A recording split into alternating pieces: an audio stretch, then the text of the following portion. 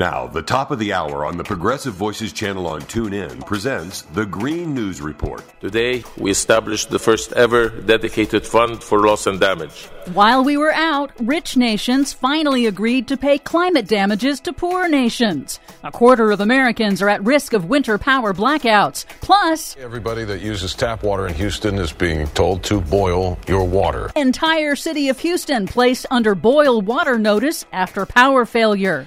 All of that, hot water, and more straight ahead from BradBlog.com. I'm Brad Friedman. And I'm Desi Doyen. Stand by for 6 minutes of independent green news, politics, analysis, and snarky comment. Yusuf Shah, the 11-year-old British kid with an IQ higher than Einstein, has to explain the fascination with Rubik's Cubes.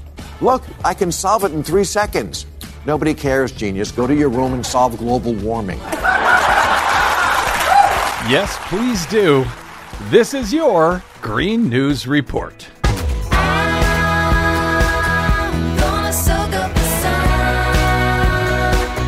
Okay, Desi Doyen, we step away for a few days, and look what happens.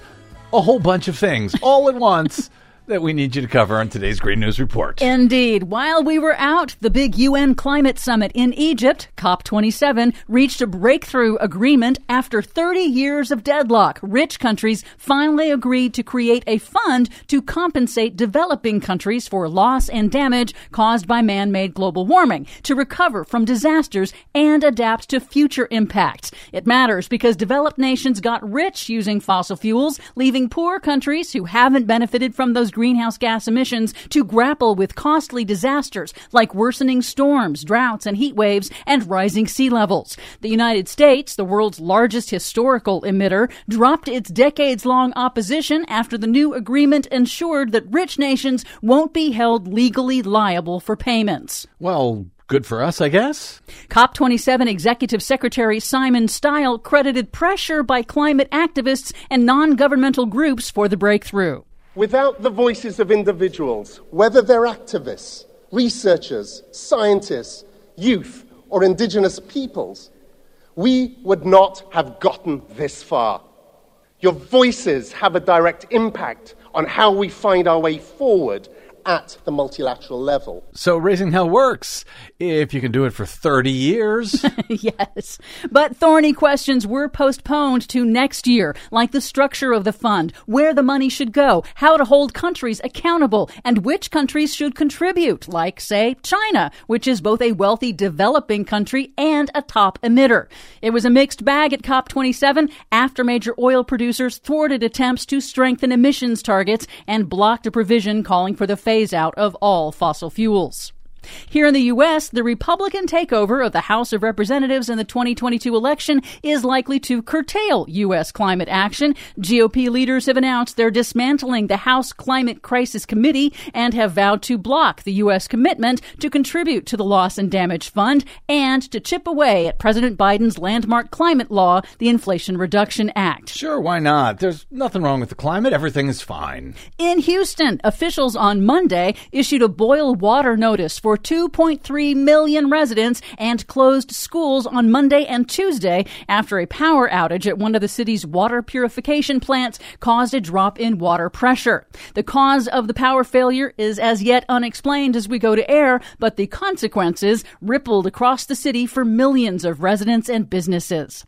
Large parts of the U.S. are at major risk of power outages this winter, according to North America's Grid Reliability Watchdog. In their sobering assessment, the North American Electric Reliability Corporation warned that Texas, the Midwest, and New England are at high risk of outages in an extreme winter storm scenario that could curtail fossil fuel supply deliveries and knock unprepared power plants offline. The Biden administration just released another tranche of $13 billion in funds from the bipartisan infrastructure law to modernize the U.S. power grid for future resilience. Some good news. While we were out, the world's largest solar farm began delivering power in India. The world's largest offshore wind farm went online off the coast of Norway, and the largest battery storage system in Europe went online. All are set to be superseded by bigger clean energy facilities already in the development pipeline in coming years. Nice. And finally, Buffalo, New York is just digging out from a historic multi-day blizzard that was juiced by global warming. Some areas areas received 7 feet of snow. But despite the snow, Buffalo is promoting itself as a climate refuge. The city has launched a marketing campaign to attract new residents with data from online real estate site Trulia that highlights Buffalo's mild summers, climate-resilient infrastructure, and status as one of the top 5 safest U.S. cities against climate impacts. Until then, 6 feet of snow. Keep digging. For much more on all of these stories and the ones we couldn't get to today, check out our website at greennews.bradblog.com. Find, follow, and share us planet-wide on the Facebooks and the Twitters at Green News Report. I'm Brad Friedman. And I'm Desi Doyen. And this has been your Green News Report. Oh, Buffalo gals, won't you come out tonight?